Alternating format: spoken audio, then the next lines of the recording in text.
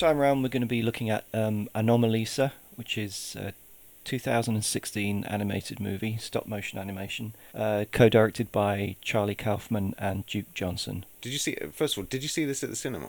No, I didn't. Yeah, when I was watching it, that was one of my quick reactions, almost from the outset, was that I'd wish I'd seen it on a bigger screen Yeah. than the screen I have at home. Curzon Artificial Eye picked it up here, so I guess it would have been showing a lot of those cinemas, and I can't really blame the distribution that much. But no, I didn't get to see it in the cinema, and I wish I had as well. Yeah.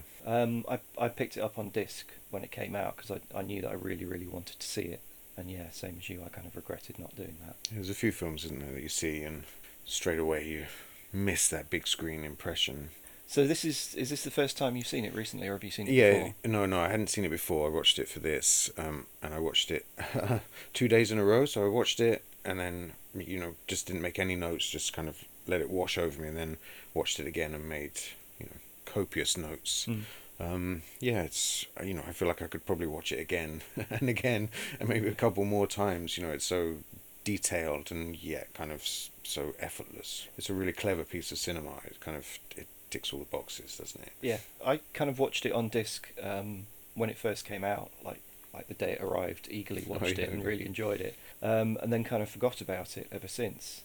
It's always been, yeah, that was really good. And then we sort of decided to do it for this, and I did the same thing. I just kind of put it on with a pen and paper, but I just kind of was spellbound for the whole thing. That's and found it, at the end that I'd made no notes. So then I went to do some research and realised that not only did I need to watch it again to make some notes of my own, that I needed to watch it again in the context of all the things I'd learned about the background of it and Sure. everything, and what it's about. So then I watched it a third time. Yeah, that's it. With You kind of have to get the first viewing out of the way, don't you? The viewing where you don't know what's going to happen, Yeah. the surprises and, the surprises in technique and character and all of these things that happen. You need to get that first viewing out of the way so you can go back and really kind of Yeah. enjoy the complexity of it. And I felt I had to go back and see some more Charlie Kaufman. Obviously, I've kept up with all of his films as they've come out, but his output's been so sparse. Those 7 years between Schenectady, New York, and this, and then a further 3 years since this has come out, that I'd kind of remembered all his films very, very favourably, but not any significant detail about them. Yeah. So after this, I went back and watched Adaptation again and Schenectady, New York, the latter of which has gone, in my mind, from being that was very, very good to being that's a legitimate masterpiece of cinema. Yeah, I haven't rewatched it. I put it on my Amazon watch list after watching this just to kind of catch up on it. Oh, it's phenomenal. I think the sort of surface and structural cleverness is what you get the first time around, but second time around it was just devastating. It was really, really upsetting, especially towards the end. Anyway, back to this. Do you know much about the creation of the project? The backstory on the sound play and... Yeah, it started out as a short sound play, which was sort of commissioned by the composer Carter Burwell. It was called Theatre of the New Year. It showed in New York, London and LA. It had the actors reading the lines on stage with an orchestra and Foley artist, so it was quite literally a sound play. There was initially 2 plays in the lineup: Hope Leaves the Theatre by Kaufman and Sawbones by the Coen brothers. And apparently scheduling conflicts meant that Sawbones was replaced by a new play, Anomalisa, which was written by a Francis Fragoli, which was a pseudonym for Kaufman, and it had the same cast as feature in the movie. Yeah, I read something about them. Tom Noonan was in the middle, so Tom Noonan voices every other character in the play and in the film, with the exception of David Thewlis and Jennifer Jason Leigh's characters, and they were sat on opposite sides of the stage, and Tom Noonan was in the middle, so they were talking about the love scene halfway through, and they were making their kind of noises, and it's all bouncing across the stage. It just sounds, like a really interesting evening. Sounds like really fun, actually, just to sort of sit there and watch it in that kind of state of your eyes giving you one thing and your ears and your mind doing something else completely different. I think that's quite fun. Yeah, it's annoying that it... I guess we wouldn't have seen this one in London, would we? Because it's only LA. There was the conflicts, but it's annoying that this entire show completely passed me by because I'm somewhat culturally disconnected. I would have had the opportunity to see it. But a friend of Kaufman's was in the audience for the Anomalisa performance, Dino Stamatopoulos, who's a TV comedy writer and producer. Okay.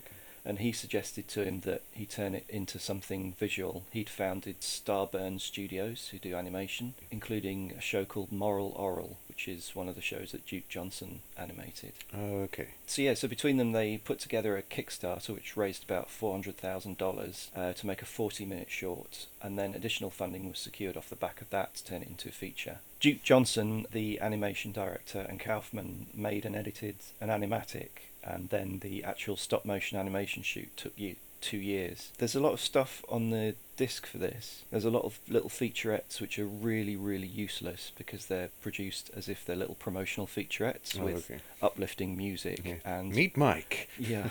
And they literally last for about 30 seconds each. But there's a really good Q&A shot at the Curzon Soho, which answers a lot of questions about it. And I didn't realise, or was kind of stunned about how sophisticated animation can be. I guess once you're working on something, pre-visualizing it in the computer, you can use that to create everything right down to the performance aspects of the puppets, because they use 3D printing to create the puppets for these. So nice that effect, as you see frame by frame, the gentle shimmer across the skin is really nice, really disarming.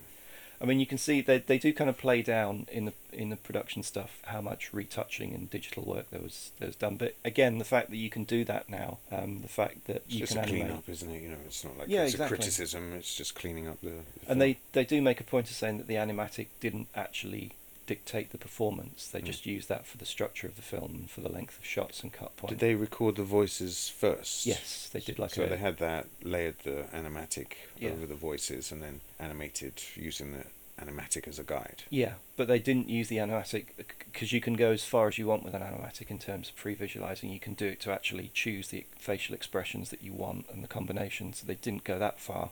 So what they did was made a set range of expressions. Oh, okay. And printed those out, and then just used those as your selection whilst you're actually hand animating. Mm-hmm. So it was properly stop motion animated. Yeah. It wasn't kind of like just reproducing the animatic I see. slavishly. Yeah. It works, the technique. I think there's something, like I say, the first time I just sank into the film and wasn't paying any attention to the craftsmanship behind it, but there's a real pleasure watching it once with a slight detachment from the story and just enjoying the details of the animation, like the sets. It's not like those big elaborate Thunderbird sets or something like that, to do a kind of hotel bar, and it's not lit like a traditional stop motion animation would be, like Isle of Dogs or those kind of movies. It's really lit like a small independent feature film, in this kind of budget range of sort of 5 to 8 million. It has that sort of softness of photography. I think one of the most upsetting things about the fact that this film bombed and sank without a trace is that it didn't lead on to more films like this. I mean, I like kind of splashy animation. I do like your Isle of Dogs, and I loved Fantastic Mr. Fox. Yeah, it's great. But that's kind of, it's animated animals, isn't it? Whereas what I liked about this was that it was just everyday stuff. Played out at the same pace of but it's because it's animated. It's got this strange. It's got, I wouldn't say magical, but it's got this quality that keeps you interested. Yeah, it's really intense. I think, especially because it's played so human. That they don't make any kind of point of them being puppets, with the exception of, I think there's been a lot written about the lines around the face and his detachable jaw and the kind of the puppetry elements of it, but the fact that the puppets are so lifelike and human looking, especially when you see them naked, you see this kind of shape and dimples, and it's a really interesting distinction between like the very human form of the bodies with the dimples and the sort of paunches and all and scars and all of that kind of stuff, with sort of very obvious puppetry of the faces. I think it would have been fun to be at the theatre performance to see the Foley artist at work as well. I don't know if there's any clips of that on the Blu-ray, but no, I don't know if there's any recordings made of the. Apparently, there's some audio recordings made of some of the plays, but I don't think this one was recorded.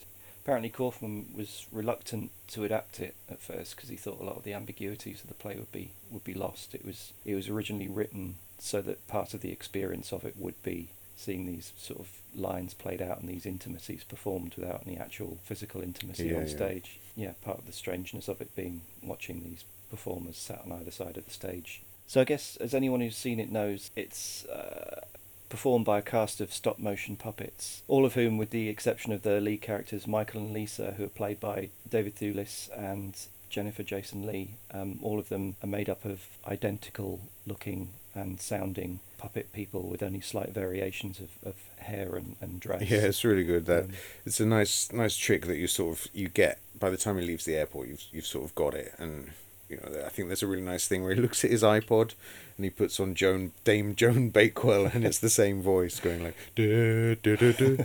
There's loads of little details like that, which I think it's surprising because it's a film. It can be quite melancholic. The lead character's quite depressive, a bit of a misanthrope, and I think it still manages to keep some humour in there. You're sort of giggling, sometimes nervously, sometimes just the slapstick of it as well. I think it's a really nice balance. Did you see the background about the Frigoli delusion?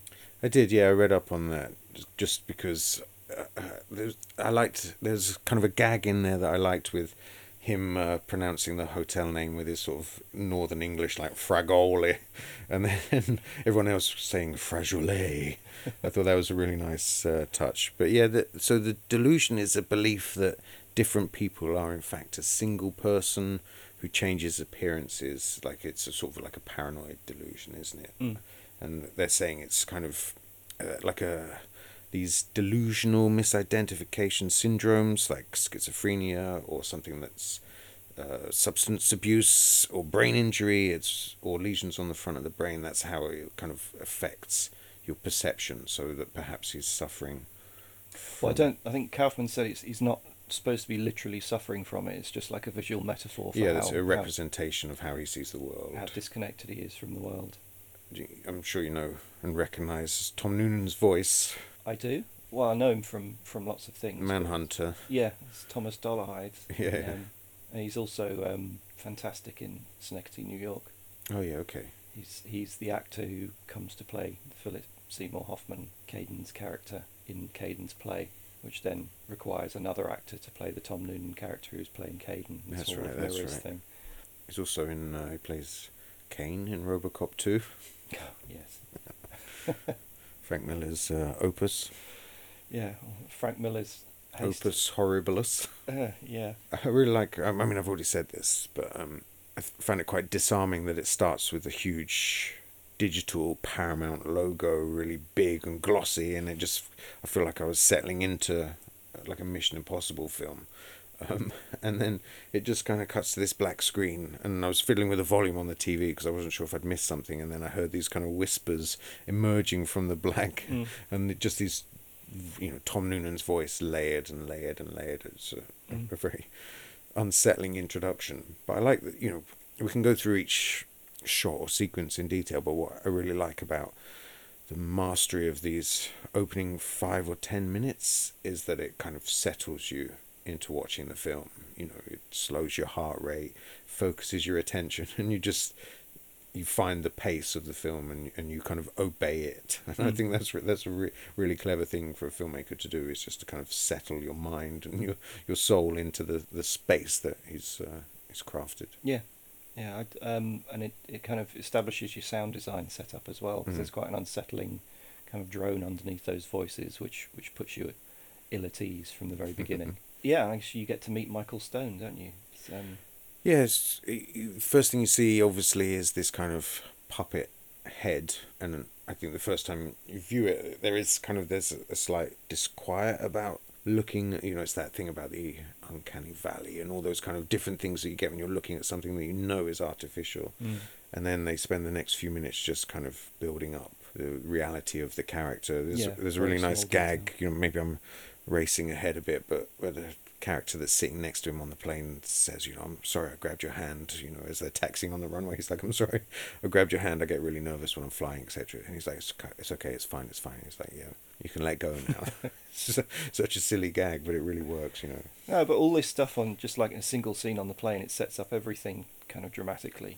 He's takes a pill and then starts reading the letter from Bella, which automatically kind of is an uncomfortable letter, and it puts him in a tricky position. No, but there is something about him taking the pill and reading a letter, and the voice in his head, it just makes him feel like a character. He feels like a real person. After a couple of really nice shots, I mean, throughout this, I'm just going to be rabbiting on about how much it makes me want to see normal things done as animation. Over and over again. So it's just exquisitely crafted, isn't it? Yeah, it's not just that. It's the fact that you can show sort of mundane stuff, and it has kind of like, I don't mean magical as in otherworldly, but it just has. There's a beauty, isn't there? Yeah, there's a beauty to it that just filming things, real things, figuratively can. Yeah, and miniaturized as well, Yeah. but maximized photographically. Knowing that all of those clothes that they're wearing, all the texture and the embroidery or whatever is all like micro as well. That somebody's sat and hand sewn that stuff, put it together, and the way they shuffle around and they walk kind of. They don't walk normally, but they have all the characteristics of somebody that's, however they're feeling. You can see it in their body language. It's like a super enhanced performance or something. Yeah, it's all those shots. Just a handful of kind of throwaway shots going through the airport, going on like is it Travelator? Things? And walking through the airport to get a cab and stuff. It's just like, this is the real world, but through slightly different lenses. Yeah, it did that airport scene reminded me ever so slightly of the end of Everything Is Illuminated. When Tobey Maguire gets back from his travels and he realises that everybody's connected. I haven't seen that. Oh, yeah, okay.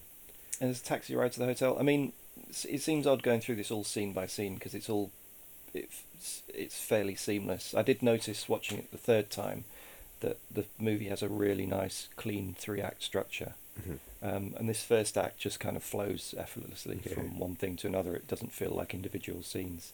There's a really great bit with the taxi ride with the stupid driver. Stupid and irritating He's driver. an archetype, isn't he? A global archetype. And Michael clearly not wanting to talk.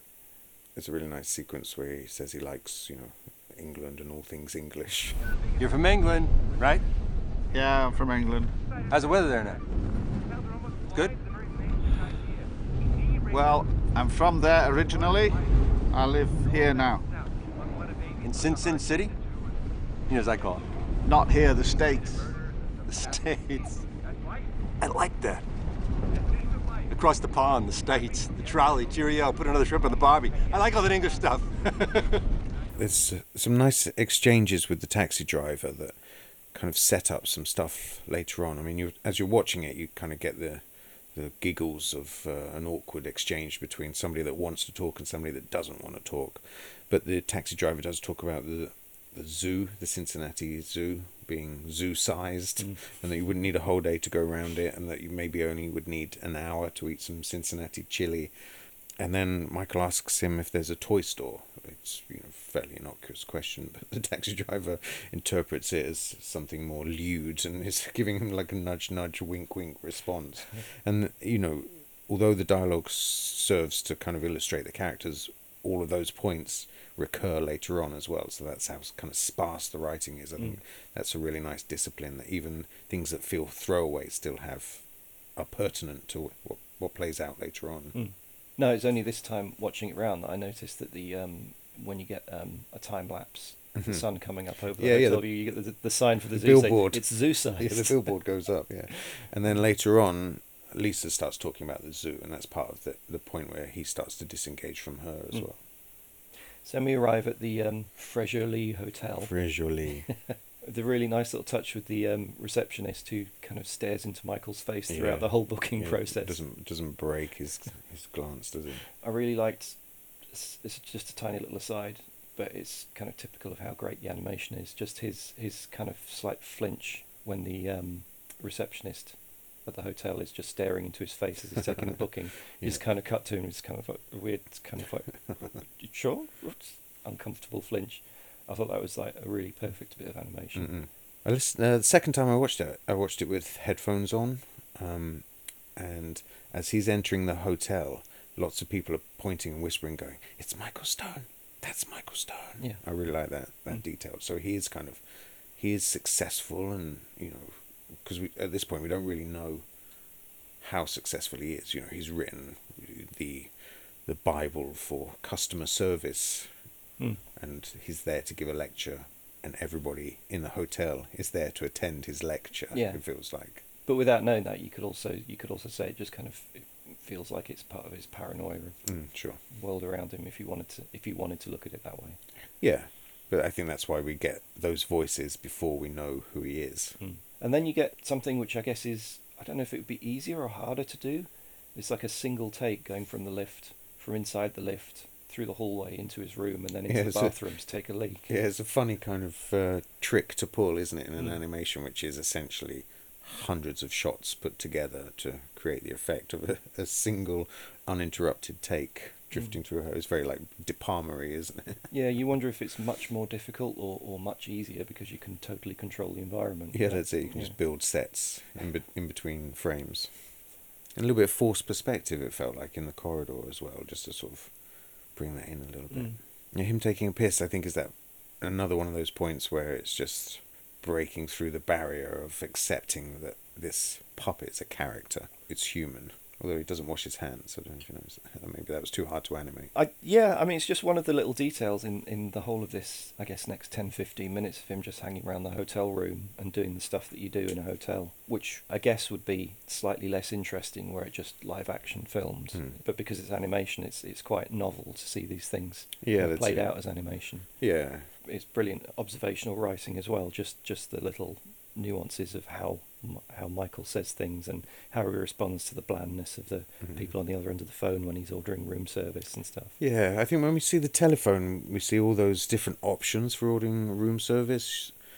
And I think, is this where we're starting to get an indication of either the world that he inhabits in his mind that is triggering his condition and his detachment?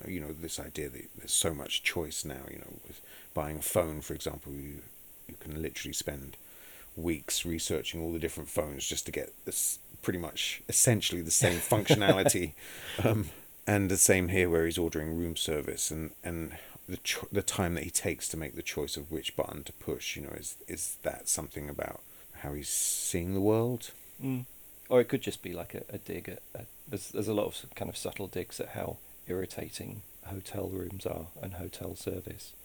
Could just be like comedy dig at that. Yeah, I guess, yeah. I just think there's something, as the movie's moving forwards, there are clues as to why he is like he is and how he sees the world and how his position in the world has affected his detachment from it. And I'm kind of conscious of looking for those as we go through it. Yeah. One thing that did make me it made me laugh out loud, it made me almost applaud, was the view from the hotel window, which is exactly like the view from every hotel window I've ever seen whenever I've stayed in America. Yeah.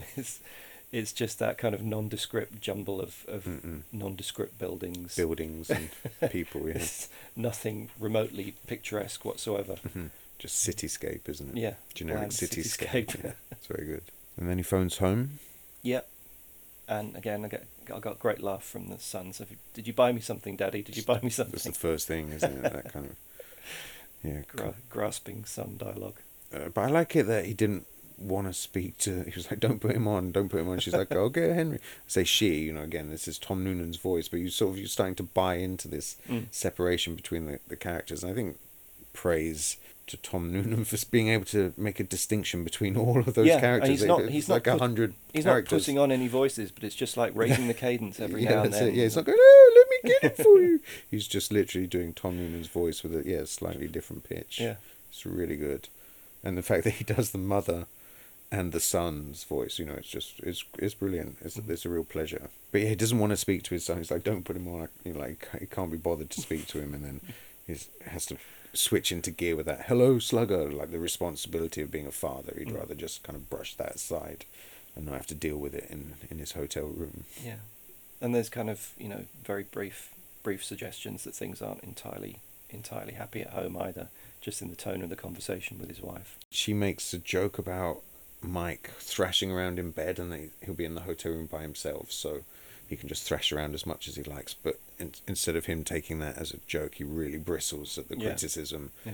Part of that is to do with the fact that his thrashing about in bed is like a physical externalization of his his subconscious as it's working through the dream state to try and resolve all of these issues that he has with his place in the world. And I think somehow the physical manifestation of that process leaves him a little bit vulnerable. So for her to just kind of make a joke about it and just say, "Oh, you're thrashing about like a madman," whereas in fact he's dealing with all of his internal trauma, and also it's stuff that he doesn't want to talk about with anybody else. He doesn't seem able to articulate it. What else? I mean, how's your room? It's, it's a room. It's nice, I guess. Big bed. Oh, that's good. You can thrash about all you like. Okay, Donna, it's not that I like it, it's restlessness. Okay. I'm sorry. The clues are already there. We've had him reading a breakup letter from a lost love, who is his kind of next phone call, I think. Yeah, he calls Bella. It's quite interesting that he doesn't recognise her voice. I wonder if that was part of his perception of the world. It's kind of symptomatic of his delusion, isn't it? Yeah. He's kind of lost the ability to distinguish people. It's quite. I didn't recognise your voice, he says. But obviously, everybody's got the same voice. It kind of works on. It's sort of bitter and like really amusing at the same time. Mm-hmm. Again, I've got a note here about Tom Noonan's performance as Bella. I thought it was really quite affecting. Yeah. Again, considering it's Tom Noonan just talking like exactly. Tom Noonan. Yeah, it's very, very good. It's a good character. It seems like they had a proper relationship. It wasn't just a fling. When he speaks to her on the phone, he says, "Oh, how long has it been? I don't know, 10 years." And she's like, "No, it's been 11. And she's very precise. Well, just the wording of her letter suggests that, it was going on for more than one night, wasn't Yeah, it? exactly. It was. I kind of get the feeling it's like an intense month-long affair or something. Yeah, there's something deep, and she talks about how deep the connection was. And when we see her, a decade later, it's still pretty raw. It's still pretty on the surface. He's just talking about that there's something wrong with him, and that everything's boring, and that he's kind of just he's lost as well. And he's hoping that reconnecting with her will somehow reignite a spark he feels. Life, that's kind of died inside of him. There's so many lovely details in this, but one of the things that she says on the phone was that she'd fallen over and bashed her face on a concrete bench and lost a tooth at the front, and for him not to look at her fake tooth, and then as you're looking at the puppet, you're looking at it trying to see the fake tooth, and it's just popping out under her lip. It's a really nice detail. That's what I was saying, to see it on the cinema, to just kind of look for that false tooth would have been really nice to see it that big. I think when they go for a drink, I think this is the first time that I've, obviously apart from Michael, that really, really appreciated how careful the styling is for the puppets. For Bella's puppet, she has bad hair and kind of not very nice jumper, and I think you kind of nailed this kind of slightly forlorn character just with those two things, and especially since the face, apart from the tooth, the face is just identical to everyone around them. It's just remarkable the job they do. And again, we've already mentioned it, but it's in Tom Noonan's performance of her as well. She's fully realised as a character, even though she has the same face and voice as everyone else. It's really clever. It's interesting in the conversation with Bella. I think it's where your doubts about Michael's character start to creep in, because on sort of the grand scale, he's trying to reignite his passion about life because he's bored, but at the same time he is just trying to get some sex.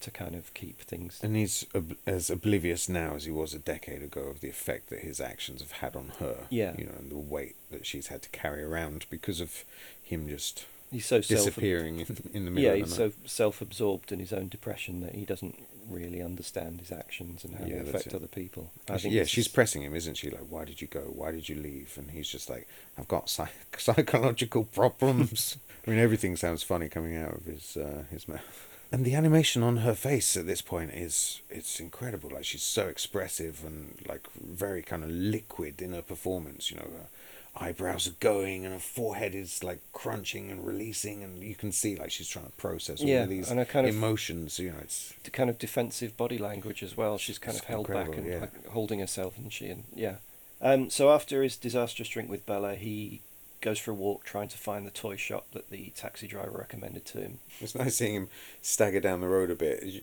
you know what it reminded me of was the scenes of Tom Cruise walking in Eyes Wide Shut, where you get the nice tracking shots. Yeah, along. profile tracking shot in a big city, and just to see the space that he's inhabiting, and it had that sort of authenticity about it, even though again, I don't know how many times we should keep saying it's puppets and handmade miniature sets, but yeah, it's fantastic.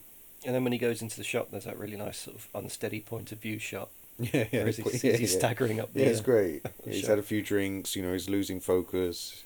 He's just blundered into a sex shop instead of a toy shop.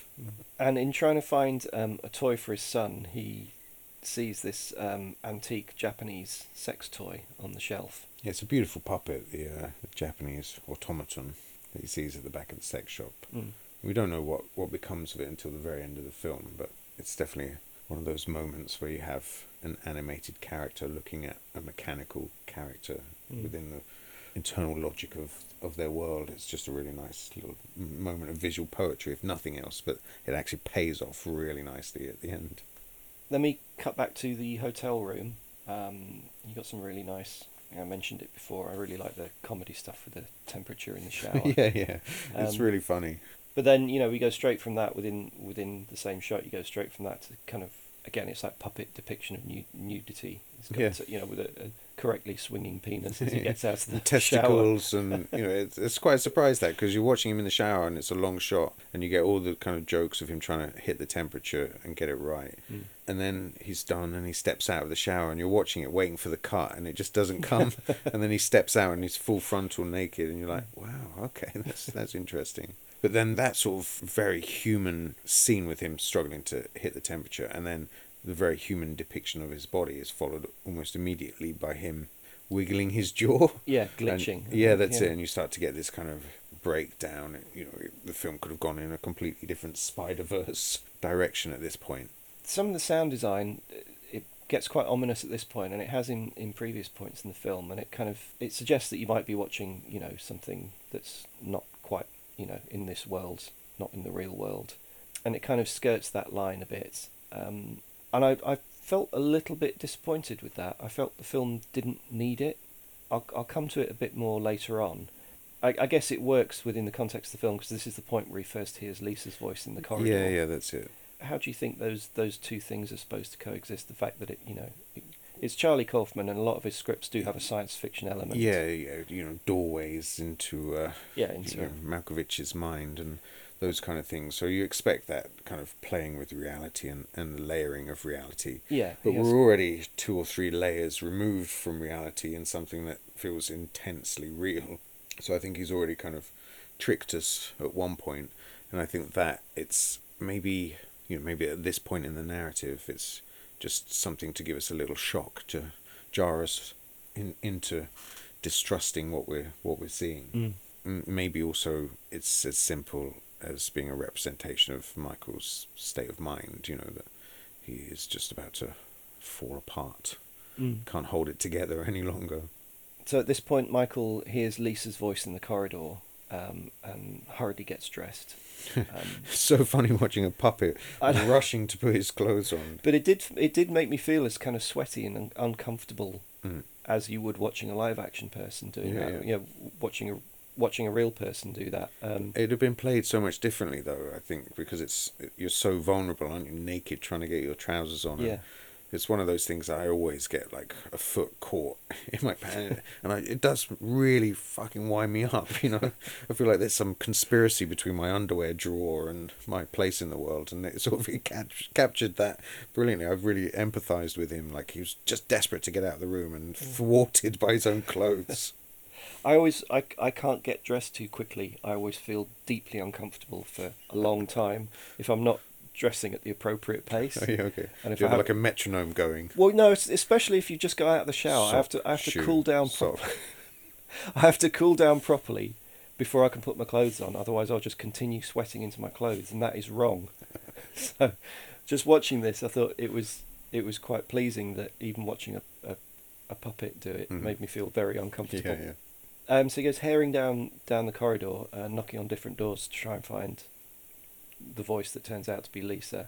A lot of kind of very mildly amusing. Yeah, that's it. Responses. You kind of don't want to spoil everything, but There's just every door that he opens, there's something wry about it. It's just a pleasure to watch. And then he eventually finds the right door, which is Lisa and Emily's door. Before we start talking about Lisa, I have to say how much I fancied the Emily puppet. Yeah, I know, it's really clever. It's really seductive. There's something about her eyes and the way Yeah. she sort of looks, and there's definitely something sexual about Yeah, her. it's just kind of like, for a puppet It's to her exude aura. sexual availability. Yeah, that's it. It's weird. Yeah, so, and I felt that the Lisa character initially, for the first few scenes, felt a little bit overplayed for me. Yeah, A little bit caricatured, but I think it's a grower, and once you settle into it... Yeah, but there's something about that, I think, that... Because as I was watching it the first time, I was like, oh, it's a shame she's, like, so vulnerable, but I think that's the type of woman that he's targeting. Yes. He is a bit of a predator. We've seen that already with Bella, so... For him to hear that voice, it's because he's able to target and seduce her. His ears are pricked up at that. That's it. It's like a tiger chasing a wounded deer. There's not much of a challenge there for him, especially because he is the legendary Michael Stone. It's an easy win for him. So they decide to go for a drink. It's worth noting he does actually play on his reputation and how much they idolise him in order to get them to come for a drink. Yeah, I mean, they're starstruck by him, aren't they? Can I take you two beautiful ladies for a drink? It's brilliant how dry his voice, because you can imagine reading the book as an American. You would read it with an American voice in your mind, so this idea that he just speaks with this dry northern accent is really good. And so the three of them go for a drink. I thought what was really clever in this... Oh, but wait, I'm going to jump in on you just Yeah, because okay. it's got one of my favourite little throwaway gags when the waitress comes over to the table and just says hello again. Yes. To him. I think that's brilliant. I thought the waitress was great. Yeah, She's yeah. absolute no nonsense. It's kind of the waitress that you would like to meet. Yeah. No, I'm going to rephrase that. The kind of waitress that I would prefer to be served by. Efficient Yeah. and brutal. Yeah, efficient, brutal, with character, but not Yeah. trespassing on my privacy. Yeah, exactly. So I thought what was really clever with the drink with Lisa and Emily is one of the things that's described in, let's say, the audio play is that Lisa is disfigured, but you never see it. Oh, I see. So you're not sure as to the extent of it, or but it's actually introduced in this scene before it's talked about. So you get to see her disfigurement. She's kind of hiding it with her hair. Yeah, that's it. There's something around her temple, isn't there? Yeah, like around a little one of burn her or eyes, sort of scar or something. But the fact that it's kind of brought up visually before it's brought up in conversation, I thought was quite clever. Yeah, and there are a couple of like tiny clues to her backstory of how that happened. Something maybe to do with an long ago ex, and when he's trying to be all tender about it, she pushes away and is pretty much out the door until he pulls her back. Next, we see them drunk in the elevator, going back up to their floor. They have the weird sort of drunk people conversation, don't they? Talking about buttons and nonsense and Emily discreetly kind of moving in on Michael. canoodling as she wrapping her arms around his arm and putting her head on his shoulder. And they say goodbye in the hallway. And then he kind of summons up the courage to ask Lisa to his room. And Emily's kind of disappointed, but, puts a brave face on it. Yeah. And But Lisa keeps saying, are you sure you don't mean Emily? Because everybody fancies Emily, and like she's really insecure about that. I had a note that Emily says he's gorgeous when Lisa agrees to go to his room, which really made me laugh. And then as she's walking, she face plants, doesn't she? She walks and trips over her own feet and goes face down in the corridor. Yeah. And I think, again, it's a good sort of slapstick moment. She's drunk, etc. But she does it later on as well. And I think there's something about just starting to hint that all of those quirks that people have when you meet them and you're drunk and you're in pursuit, and then the next day all of that becomes really annoying. I mean, all of those things that seem charming through what we call beer goggles that's are less charming afterwards. Mm. I wondered if it was I'm possibly reading too much into it, but you got Lisa kind of tripping over and being kind of clumsy and vulnerable and injuring herself in the same way that Bella talks about. She talks about having fallen over and broken a tooth and that sort of thing. It's just this again. It's the same sort of character, isn't it? It's kind of clumsy. That's his kind of his prey, type. isn't it? His type.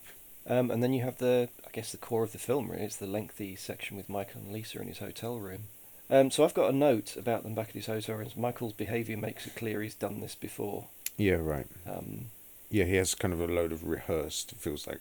he has some lines, doesn't Yeah, he? yeah. That's it. He's kind of in the pattern now.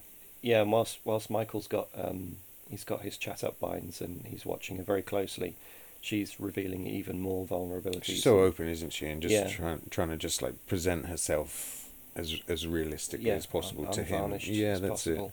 But she's going into how her previous boyfriend of 8 years ago was a man who was about 60 and thought she was it. an He easy was married. target. Yeah, that's it. It's Is- I mean, all this is the stuff that kind of deepens the character and makes it Yeah. less of a stereotype. But I think she's obviously like vulnerable and has and is being preyed upon, but she's also like positive and trying to see the good in the world and trying to she's make the best of each situation. untainted by whereas he's kind of just seems to be carrying this weight of his Cynicism, experience. yeah. Yeah, that's it.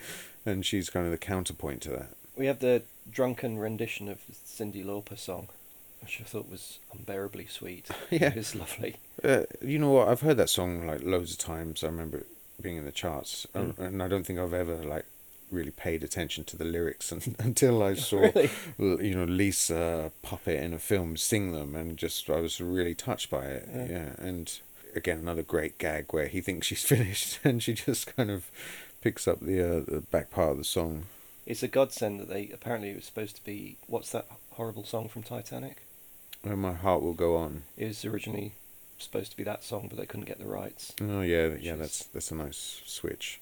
I like I've always liked that Cyndi Lauper song. I was a bit stunned to find that I don't have it in my iTunes anywhere.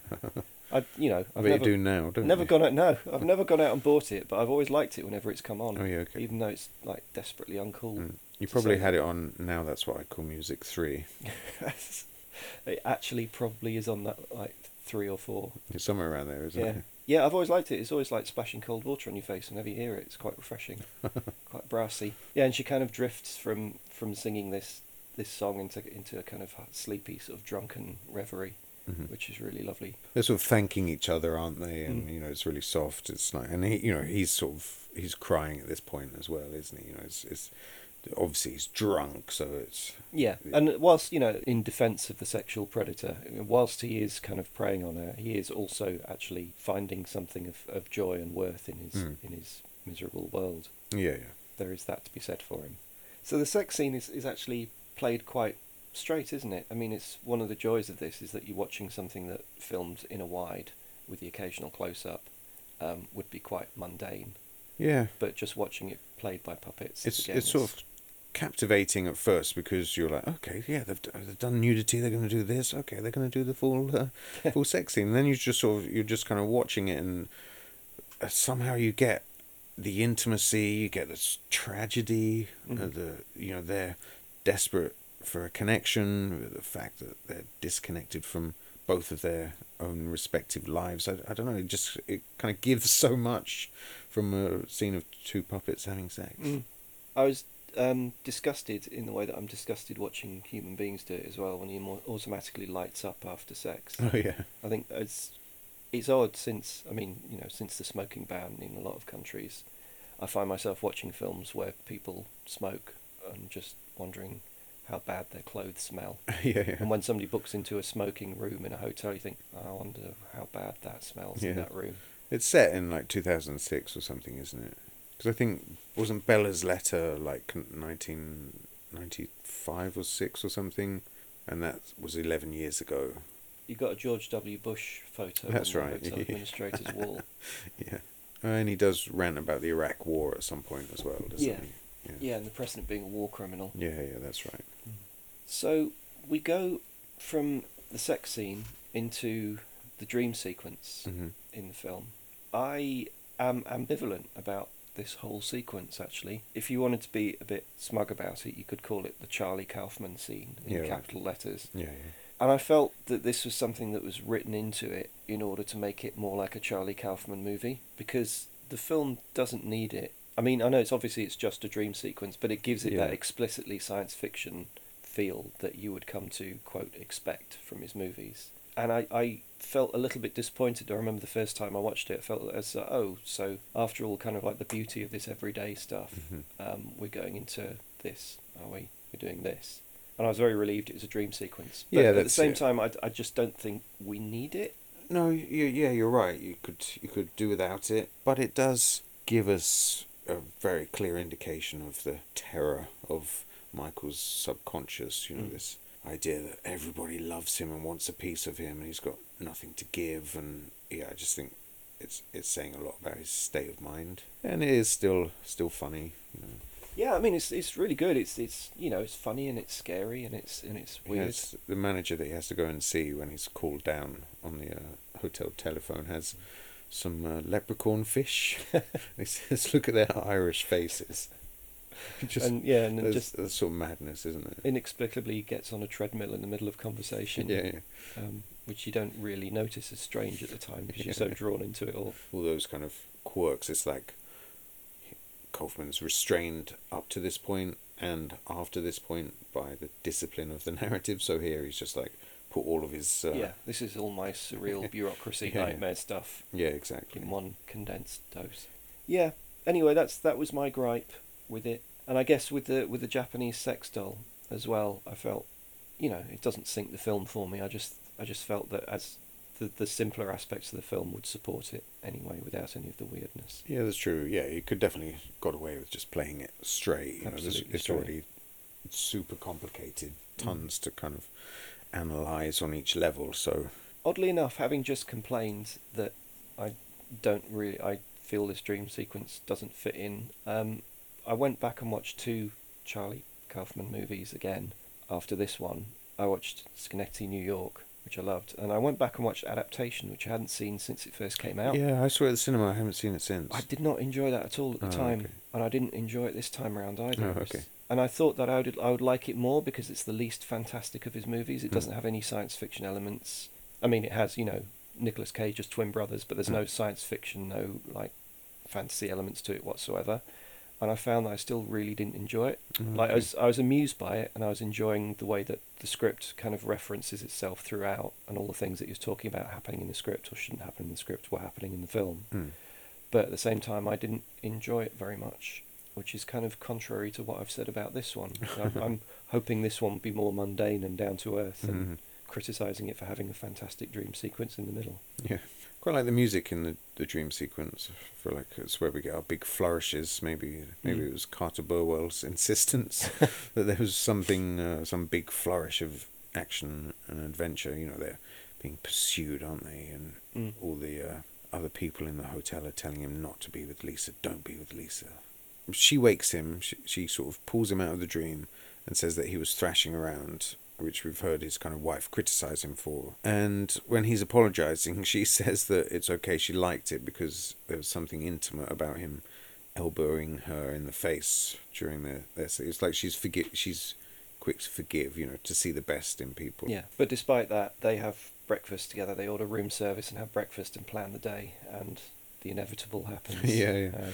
I mean, as an aside, this scene is one of the sort of most exquisitely animated and lit as well. Yeah, just looking at the detail of scrambled eggs, it's sort of, I was definitely humbled by the craftsmanship on display here. Yeah, and the gorgeous sort of bright early sunshine. Mm-hmm. But yeah, I remember watching this the first time, and I kind of saw this gradual switch over coming. Yeah. Just at the beginning of the scene, that it's going to happen, and yeah. But I found all the details of his impatience and disappointment particularly pointed and embarrassing, because we've all done that, haven't we? Yeah. Even with not to say that the person you're doing it with is fading from your life and is losing their charm for you, but we've all kind of picked holes in people's behaviour. Yeah, that's it. Yeah, of course, it's an easy kind of default setting. It takes so much more will to stay conscious of the respect and love that you need, and the tenderness, and to treat another person as themselves and not an extension of your own kind of neurosis, which is what he does. Yeah, he just exactly drags her into his bullshit. Yeah, he's complaining about her clinking the fork on her teeth. Which is... And then she's talking with a mouthful, and then he asks her a question, and then she won't answer it because she's still chewing. It's just all those little traps that he's starting to lay for her and himself. And without even a second thought, he's just kind of drifting back into himself now that he's had what he wanted. And she talks about going to the zoo, which is where that nice line from the earlier scene and the billboard all pay off, because like that's the third time he's heard somebody say that the zoo is zoo-sized, and she's just kind of blending in back into the background for him. He's talking about leaving his wife, and she's offering him advice on how to leave his wife. Once she eventually accepts that seems like he's genuinely wants to make this big decision, and then he's like, you're being a bit controlling, aren't you? A bit controlling, don't you think? It's really funny.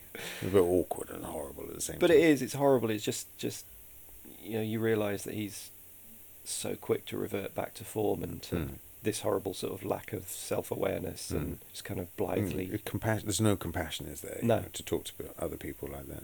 Well, the thing as well though is that, I mean, whilst we're kind of loathing his behaviour, he is also desperately upset and disappointed by what's happening to him, and by the fact that he doesn't realise that it's all of his own doing, but he's upset and disappointed by the fact that he's losing that connection that he had, and it upsets him so much that his big motivational speech that he's booked in to do falls apart completely. Fell apart a little bit too much, I felt. Yeah, sort of the weird asides, where he's talking about the Iraq War and he's sort of goose-stepping up and down the stage. It sort of gets a bit Monty Python, doesn't it? Quite extreme. Yeah, and I felt it didn't really need that breakdown. I felt he could be a little unnerved and stuff, but I didn't think it needed a full-on breakdown. I think he would have been subsumed within himself enough for it not to hurt him that much. But then do you think what they're saying is maybe that him as a kind of guru, capitalist guru, that by living so deep in this world, it's not like he just skirts on the side of the kind of capitalist condition. He's in the middle, very much instrumental in forward, yeah, exactly, that this is his kind of his just desserts almost, that he is disconnected from the real world because he's part of the capitalist machine, and he doesn't deserve the love and attention of the rest of us, and by being part of this corporate monster, eventually his soul is going to fragment and be crushed, and the rest of us will watch it happen.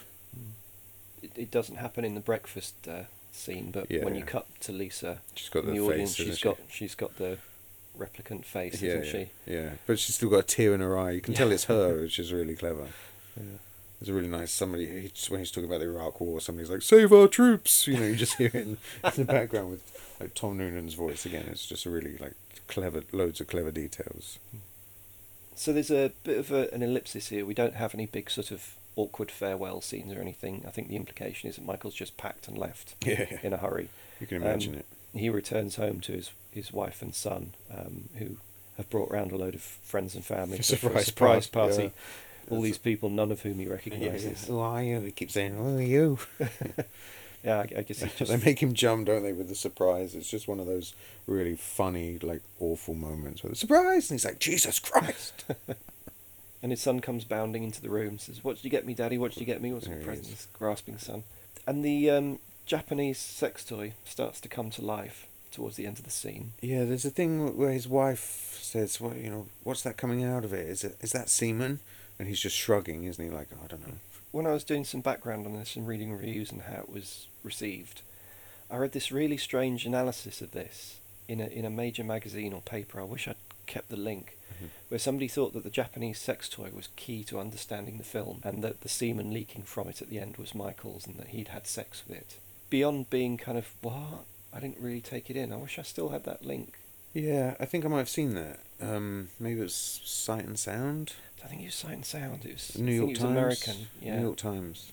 Yeah, I saw that, and they were saying that maybe Lisa was a figment of his imagination, and that he just basically went back to his hotel room with the sex toy.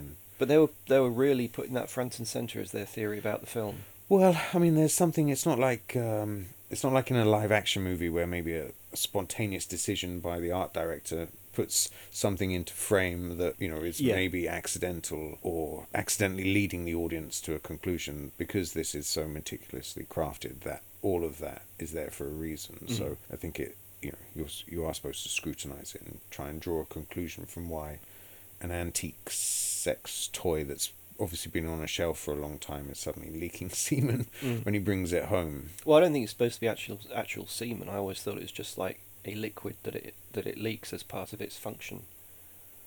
Yeah, maybe. So we leave Michael at home, fully sinking into his despondency again, perhaps even worse off than he was at the beginning of the film. Yeah, he just his kid isn't interested in the semen leaking sex toy. No. Goes out to play, and his wife, she does. There's a really tender moment where she's like, we do love you. She can see that there's something wrong with him. She's like, we do love you. We all do.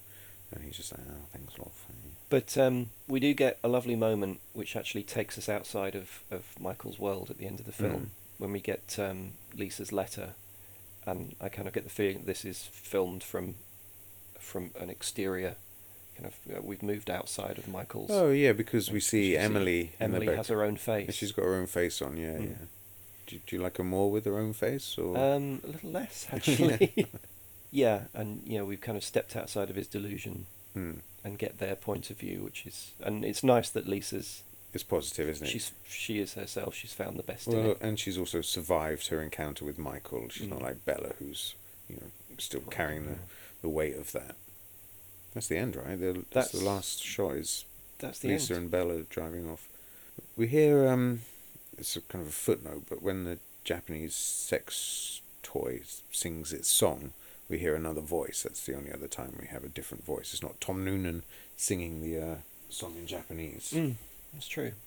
I'm feeling even though I've done a fair bit of research for this, there's a big chunk of research that I've missed. I have to do later. With Japanese sex toys, yeah. I'm sure you'll be Googling that for the next few hours. Yeah. There's a nice little sound design note which I didn't notice until it's pointed out in this Q&A. At the end of the film, after the music plays, there's a gradual kind of murmur of Tom Noonan crowd voices. Yeah. Rising up as very much like, as it was pointed out, like the voices that you get in a cinema as everyone's getting up to. Yeah, that's it. I thought that was a lovely little touch. There's a few films that I think once they're done, the titles are rolling, and it's finished, you just kind of sit up and go, "What was that about?" I mean, have you seen Enemy, the Denis Villeneuve? Yeah. Yeah. So for me, that was one of those where I was just like, "Wow, I like it. I'm not sure if I've got it. What was that about?" And I kind of do the research and then look at it again. And this film is definitely like that for me as well. I felt very satisfied when it finished, but I wanted to look deeper into why it was made and what it was about. What's your kind of takeaway? What did you think it was about after you'd seen it the first time, before doing too much research? I honestly took a very superficial view of it the first time I watched it, because it was just, for me, it was already bracketed as a Charlie Kaufman movie. Sure. So I was just seeing it as a Charlie Kaufman movie with, and it was more interesting, again, because it was animated. I thoroughly enjoyed it and then put it on the shelf, and then, hadn't come back to it until this. It was only, doing some research and thinking about it a bit harder that you kind of see a bit more of the depth of it.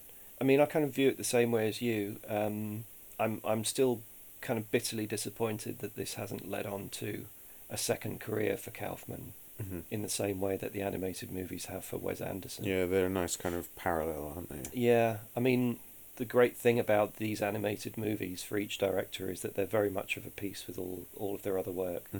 It's all the same stuff, but it's just a different visual medium. And I really would have hoped to see more kind of, not just Charlie Kaufman movies, but more movies in this style. Yeah. Or more animated movies about real life. As there's another universe for me where this is a big hit, a big indie hit, and leads to more stuff like this. Because it's it's fairly low budget, and you can make it and put it out there. But even with a low budget, it seems it couldn't make its money back. So yeah, it's really frustrating. I think there's kind of tons of reviews about it. It's it was like a film that lots of people talk about, and still I think online there is a sort of a small but intense fan base for it, and people spreading the word. And I think it's kind of important to kind of even at the time it was like blanket rave reviews. It was apparently it was the Guardian's film of the year. Oh really? Yeah, there's an interview with Kaufman they published the following year, talking about it and saying that it was our film of the year. And it still didn't make an impression. It's it's desperately disappointing. It's a tragedy, isn't it? Yeah, absolutely is. It might be worth bringing up at this point the disparity between how the film was marketed and what the film actually is. Did you see the trailer at all? No, I didn't actually. It's quite something. It's got a big euphoric track in the background, an Coldplay instrumental. or something. It's is it Likey Lee? Oh yeah, okay. One of those sorts of tracks. It could be Polyphonic Spree or Coldplay or Flaming Lips or someone like that. Yeah. One of those big tracks, and it uses chunks of his motivational speech as if it was to be taken seriously, about finding, everybody has a soul, everybody has. It's about finding connections of people, and it uses the most heartwarming clips from the film, suggesting it's going to be this like quirky, animated, uplifting movie about people finding a connection. It's got none of this kind of depressive middle-aged man trying to siphon emotion out of previous connections. Mm-hmm. None of this despair whatsoever. Again, it's not surprising, despite amazing reviews, that the film didn't land with a major audience, because it's not what it was being sold as. I can understand, Paramount's marketing department trying to sell it as positively as possible. And Kaufman says in some recent interviews, the failure of this movie's made him reassess his position in the marketplace, because previously, he could go to Sony and not Sony Classics, not some little subdivision. He could go to Sony and make a film with Sony. Yeah. But these days, it's basically, well, what would the trailer be like? How can we market it? If we can't make a funny trailer out of it, we can't make the movie. Yeah. Well, that's the business, isn't it? It's kind of, that's what it's become. Have you seen any? I haven't seen these myself, but like Svank Meyer or Quay Brothers, is it? Yeah, but they're all about. Are they all sort of more surreal? Yeah, absolutely surreal. They're all about kind of creating strange dream worlds, which are nothing like reality. I'd say only the absolute strangest part of this, the dream sequence in Anomalisa, would compare to their work. Yeah, I see. And theirs is all very, very organic as well. It's all about, there's not a great deal of texture in this film because of the setting. Overt texture, and the Svank Meyer and the Quay Brothers is all, rotting wood and stone textures and fabrics and that sort of thing. Mm-mm. Yeah, in terms of the film itself, I think it's right up there with Kaufman's other movies, and I think the animation's given it another element that makes it even more fascinating. I think it's a terrific film, and I'm actually, sometimes when you have to watch a film again and then watch it a third time, making notes and then do background research, it tends to kind of dry it out a little. Yeah. In this case, it's just refreshed it for me. I was watching it the third time with pen and paper and just still spellbound. But that is always kind of going to be slightly tempered by the fact that I'm very, very disappointed that it didn't reach the audience that it deserved. I think everyone who's seen a Charlie Kaufman movie ever should have seen this. All that wider audience. Audience that he reached with his other movies, he should have reached with this. And everyone who's been to see a Wes Anderson animated movie, because it's quirky and fun and the animation's terrific, should also have seen this for the same crossover reason. Yeah, exactly. For me, when I look at Anomalisa, I'm in awe of the craftsmanship. It really is a staggering accomplishment, and like making the everyday world beautiful somehow in its setting.